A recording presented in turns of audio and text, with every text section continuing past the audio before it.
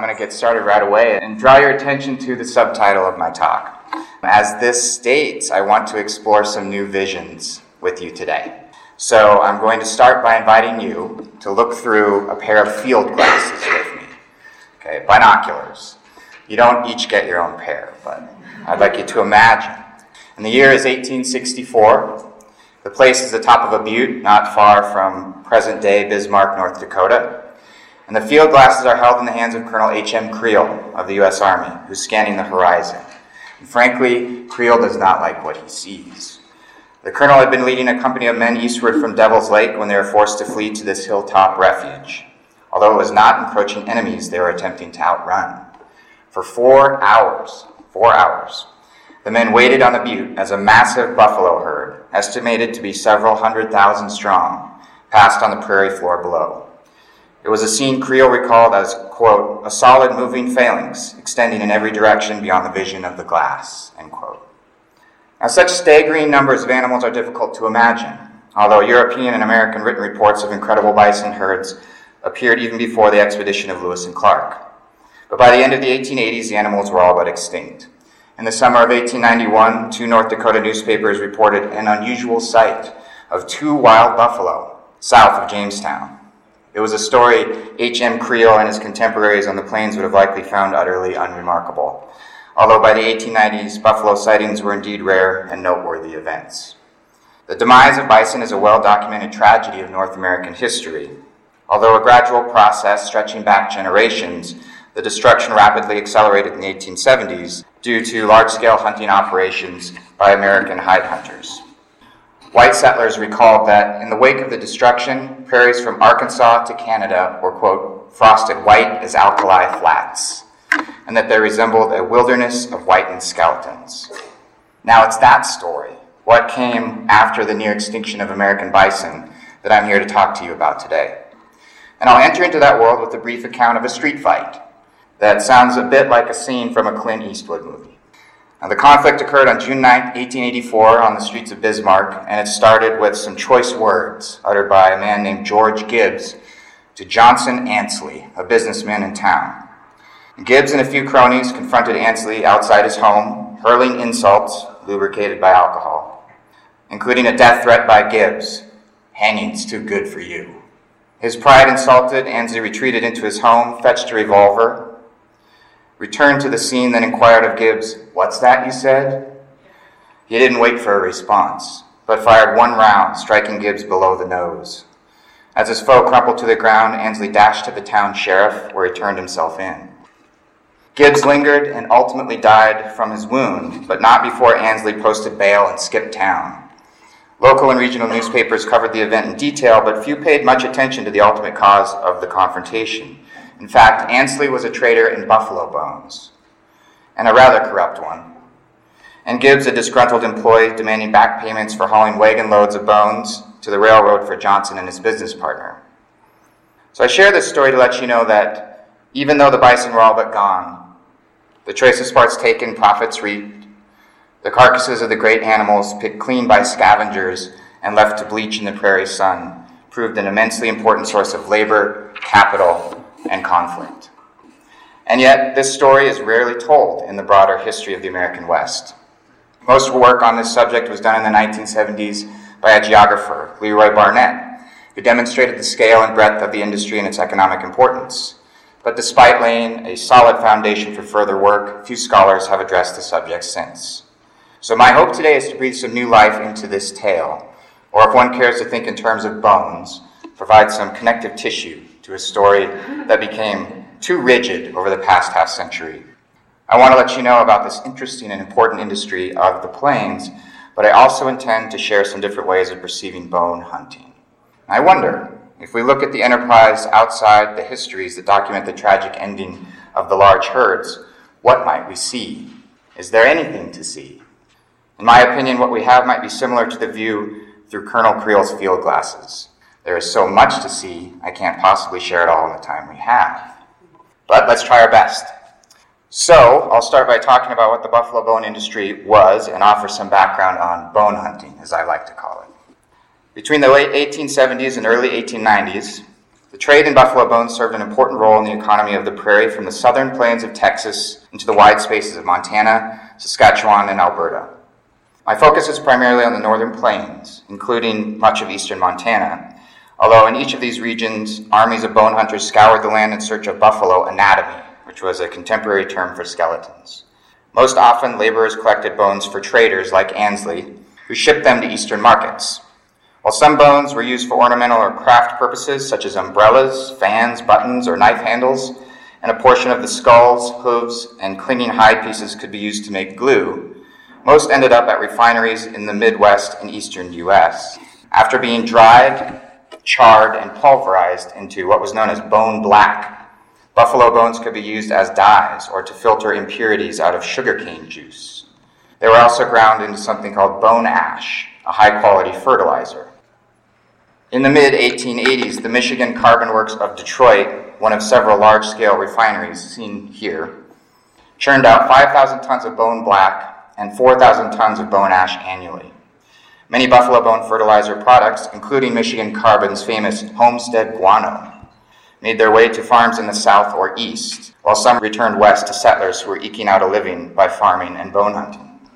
Depending on market conditions, bone hunters earned an average of $4 to $12 per ton of bones.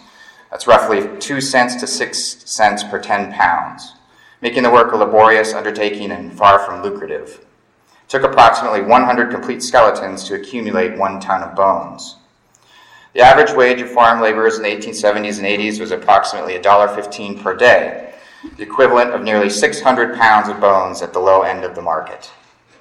Moreover, while other labor positions might offer steady daily wages, bone hunting proved a gamble. One might hit the mother lode and accumulate considerable weight in a matter of hours, but more often it took days and long distances to fill a wagon or cart. Harsh weather, competition, shipping problems, and occasionally overburdened markets furthered the difficulties. Regardless, buffalo bones proved an important, if not exhaustible, resource at the height of the trade in the 1880s. For a time, bones even became a currency unique to the plains. The hauls of the bone hunters were not always sold for cash to traders like Ansley, but often exchanged with merchants for goods or store credit. Many traders issued receipts, or buffalo bone money, which were honored as currency by local businesses. At times, this form of payment was the only option available to bone hunters. Hauls might be traded for flour and calico at the nearest store, as one pioneer recalled, or for coal and lumber. One bone trader recalled that from 1884 to 1891, a northern Dakota lumber firm shipped bones east at an average of 1,000 carloads a year. The use of buffalo bones as currency indicates the impact the trade had on plains life, as well as the public's confidence in the market. While some farmers claimed their lands were so full of bones they couldn't plow the earth without striking them, in most cases bone hunters ranged far from townships and used various methods to increase their catch. Occasionally, they relied on nature to expose the riches beneath the high prairie grasses. In 1882, a settler reported that a Dakota blaze, quote, left the whole of Dickey County a blackened surface, save for the bleached buffalo bones, end quote. However, many bone hunters proved unwilling to wait for nature's assistance. They ignited so many fires on the prairies that some settlers recalled the smell of smoke in the spring air as a sign that the bone hunting season had begun. After loading their bounties into wagons or Red River carts, seen here, which was a fur trade era development constructed entirely of wood and capable of bearing between 500 and 1,200 pounds depending on size and craftsmanship. After loading these carts, laborers transported their cargo to railroad towns for shipment, although a small percentage of bones moved east by steamboat in areas where tracks were yet to be laid. Fort Benton proved an important shipping center for bones via the Missouri River. While bone hunters often used well-worn trail systems and old-fashioned freighters, the success of the buffalo bone industry required a melding of traditional and modern transportation modes and methods. Indeed, bone hunters, traders, and factory owners were entirely dependent on railroads to handle the tons of skeletons plucked from the prairies. Despite the eagerness of the hunters, the capacity of railroads to keep pace with the volume of bones could be problematic. In 1890 in Saskatoon, Saskatchewan, a single mound took up 5 city blocks and reportedly contained the skeletons of some 170,000 animals. Another fast-growing rail town in Saskatchewan became so linked to the trade and so aesthetically marked by buffalo anatomy that it was officially named Pile of Bones. Later, that city was renamed Regina and designated the provincial capital. Large stockpiles of bones may have also resulted from the seasonal nature of the enterprise. Traveling by train in the winter, one would encounter massive bones piled along the tracks, frozen and unmovable, like giant icebergs in an ocean of grass. Despite shipping setbacks and resultant accumulations of buffalo anatomy, the term piles belies the more typical organization of bones into ricks, carefully constructed stacks made to the exact specifications of rail cars in order to expedite loading. Some ricks had a perimeter stabilized by skulls with thousands of other bones stacked on the interior. In fact, the buffalo bone industry was hardly a haphazard undertaking, but rather a well-organized example of industrial capitalism transplanted onto the plains. Now, this is one example in which bone hunting can be viewed not only as an endpoint of the bison herds, but also as a story of continuity in terms of the industrialized labor taking place throughout the West, such as in mining, timber, and large-scale bonanza farms.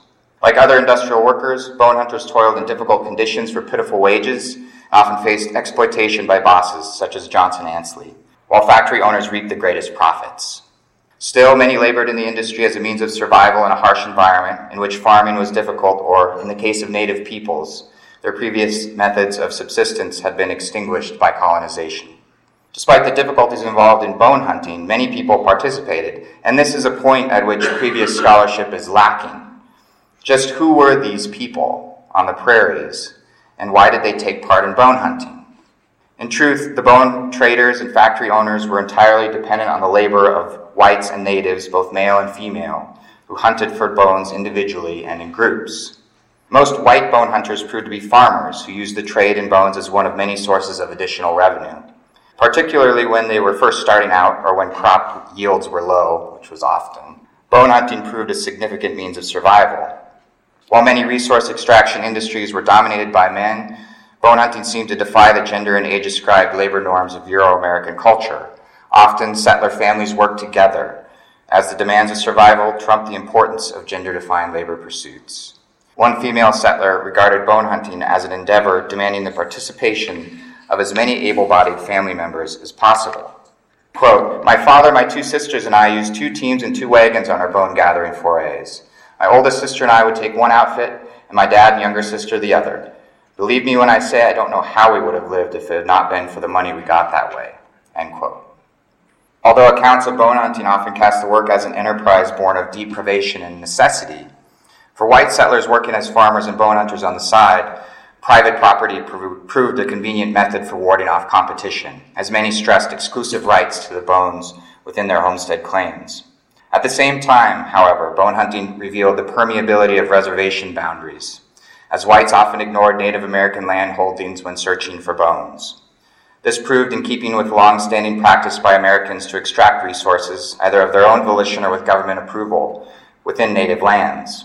Occasionally, invasions of reservation property by bone-hungry settlers spurred government officials to action. In 1882, John D. Miles, agent for the Cheyenne-Arapaho Reservation in Indian Territory, printed a warning in local newspapers that, quote, "The removal of bones from this reservation is positively prohibited, except by authority from the Indian Department," end quote. However, in other areas, the government granted whites access to bones within reservation boundaries. In 1887, a Captain Hicks, head of the Jamestown, North Dakota militia, received permission to hire a, quote, "gang of breeds," unquote, which is a shortened term for half-breeds known today as Métis, to collect bones on the Fort Berthold Reservation. While it is uncertain how much he profited from this venture or how much he paid his workers, the case of Hicks suggests that native rights to the bones within their borders proved a matter of negotiation between U.S. government officials and non-native citizens. As in so many other cases preceding and following the bone hunting years, native peoples were not consulted about the extraction of resources from their lands.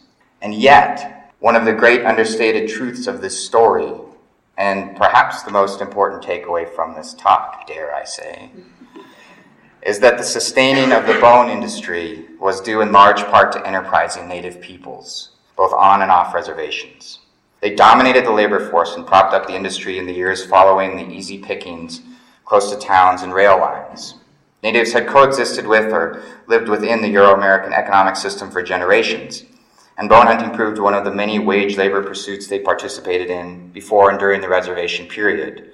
It existed along with wood cutting, farming, animal husbandry, hunting, trapping, guiding, domestic service, etc. At times, native bone hunters proved to have considerable power in influencing the price per ton of bones. In 1885, Charles Aubrey, a trader operating out of Wolf Point, Montana, estimated that of the 250 tons of bones he expected to sell that year, 175 tons would come from Indians at Poplar Creek on the Fort Peck Reservation. But when the wages for woodcutting proved greater than bone hunting, Aubrey was left with a depleted labor force and a lackluster harvest.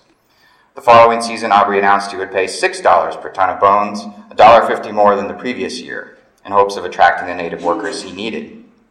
Indeed, it was not uncommon for traders to adjust their payments to lure native bone hunters away from other markets. In the region of Devil's Lake in 1885, local rivalries over Métis business resulted in such intense competition that the price per ton skyrocketed to $20.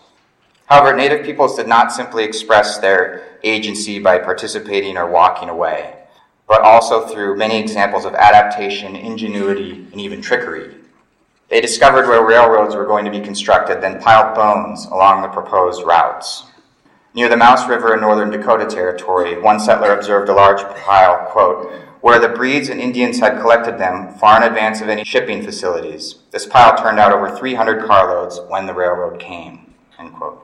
In another case, when public outcry threatened the practice of deliberate fire setting, a large number of conflagrations began to appear adjacent to rail tracks. As a result, Métis bone hunters claimed of the sparks emitted by the passing cars.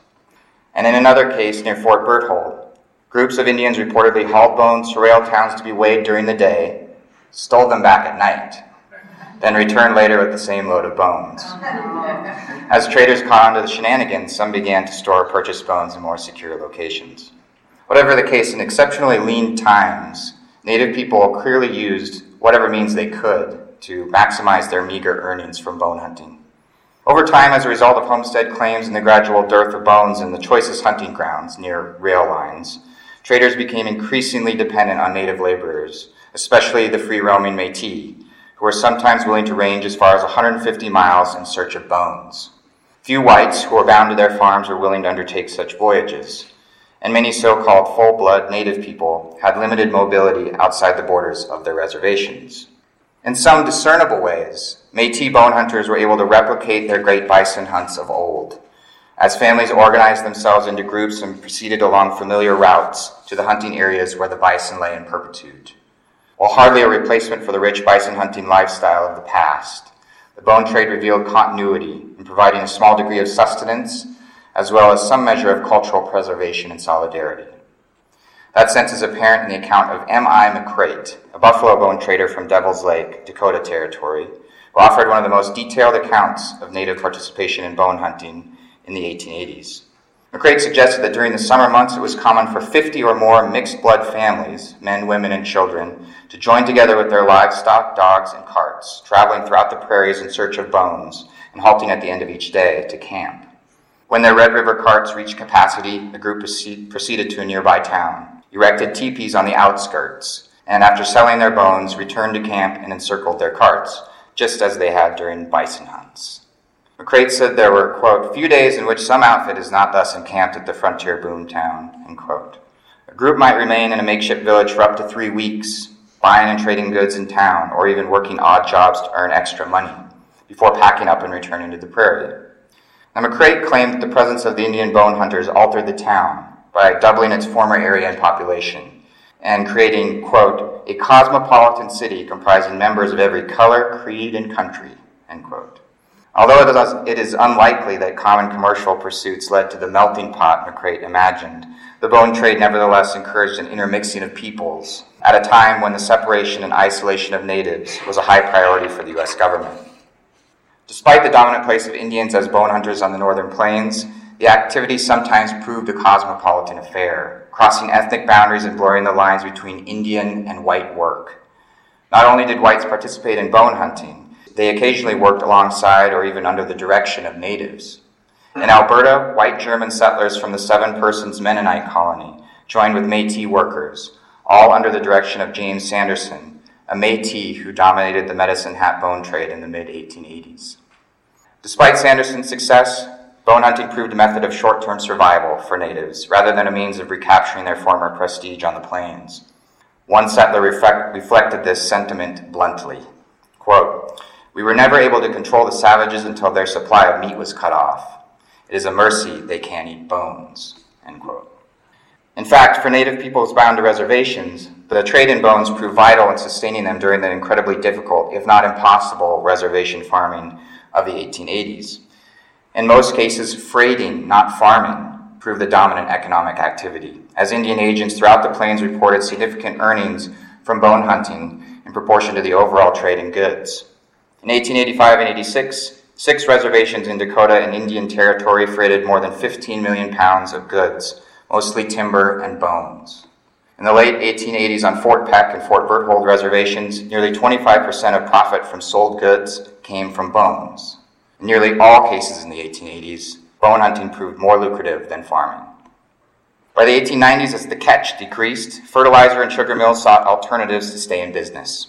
A turn to mineral phosphate proved the answer for the fertilizer industry, while sugar refiners largely replaced bone black filtration with a new electrical process.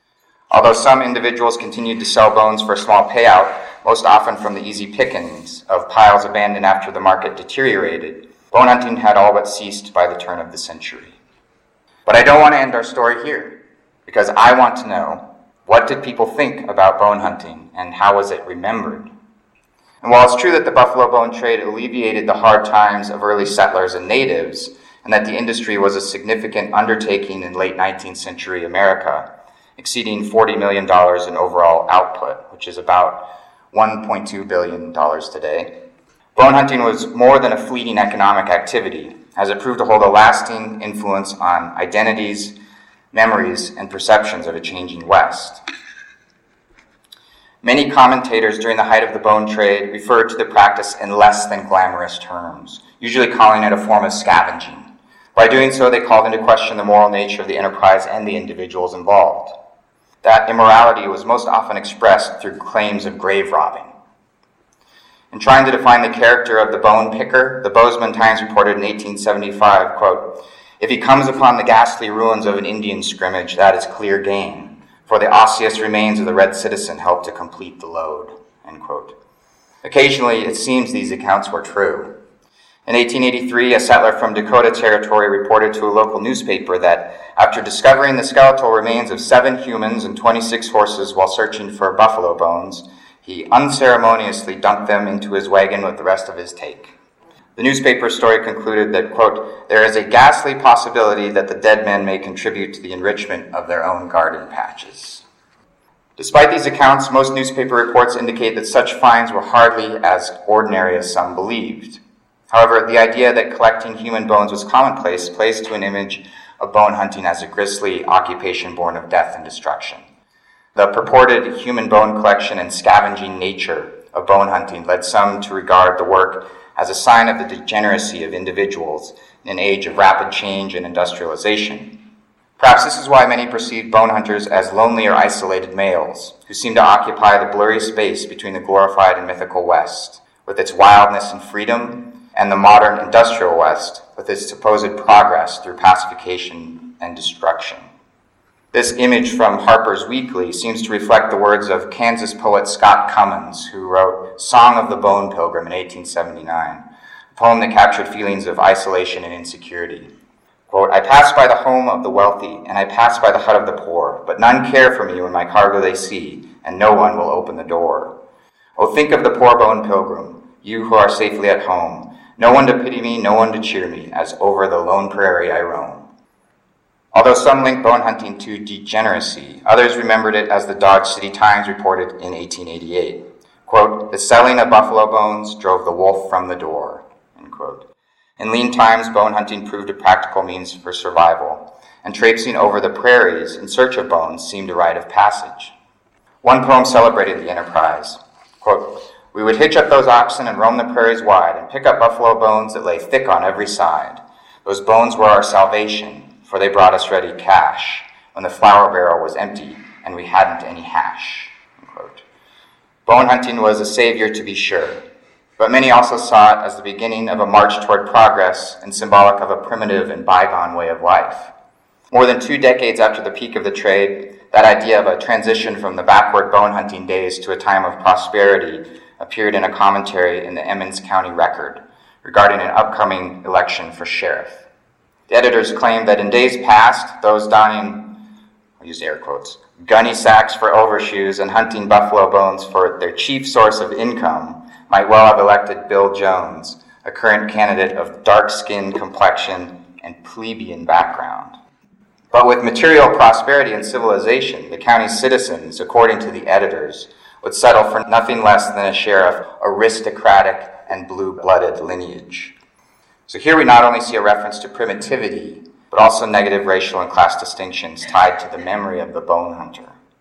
Despite their dominance in bone hunting, Native peoples are virtually absent from cultural representations and popular memories. However, during the height of the trade, some whites cast Native laborers in a similar light as American settlers, as transitioning from backwardness or savagery to progress or civilization.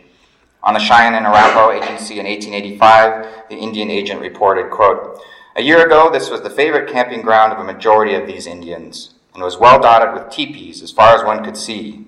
Skulls, bones, horns, and hooves covered hundreds of acres. But today, the whole scene has changed. The teepees have given way to the march of civilization. The bones, etc., have been carted off, and small but well-kept farms are seen on every hand." End quote. Progress and civilization was not simply the clearing of land to make way for agriculture, but also the sweeping away of plains culture, in which bison bodies were replaced by plowed fields and teepees by farmhouses. Although featuring settler colonists, this 1913 painting demonstrates a strong contrast through its plow line between the old and new, between civilization and savagery. Thus, we see bone hunting diversely yet sometimes simultaneously imagined as a marker for progress and civilization, as a sign of social degeneracy, as a tool for survival, and as a symbol of settler determination. It was lauded as a savior by many white settlers of the American West, and as a representation of adversity, bootstrapping, and a willingness to make use of what the land offered. Yet it was also loathed as an example of unchecked industrialization, in which immoral men profited from destruction and underpaid workers, battling for the scraps, might even sell the bones of fallen brethren to put bread on their tables. While buffalo bone hunting meant different things to different people, it also featured an array of characters, ranging from men like George Gibbs, who worked for bosses like Johnson Ansley, to settler families who labored on their homesteads, to Native Americans who combed the open prairies in large groups. However, despite their adversity, each buffalo bone hunter held certain things in common. As they labored by the thousands across vast expanses of North America, loading their carts and wagons with bones in the hot prairie sun, they shared in a common struggle for existence on a harsh and unforgiving landscape. But their labor was not simply about survival. The bone hunters, like many peoples of the West, sought to realize new dreams of prosperity, or perhaps recapture lost ones, during a time of change and adversity. Yet for the vast majority, the success they envisioned proved illusory, and the hopes they once had became distant memories that faded with time, like the last scattered buffalo bones swallowed up by tall prairie grasses.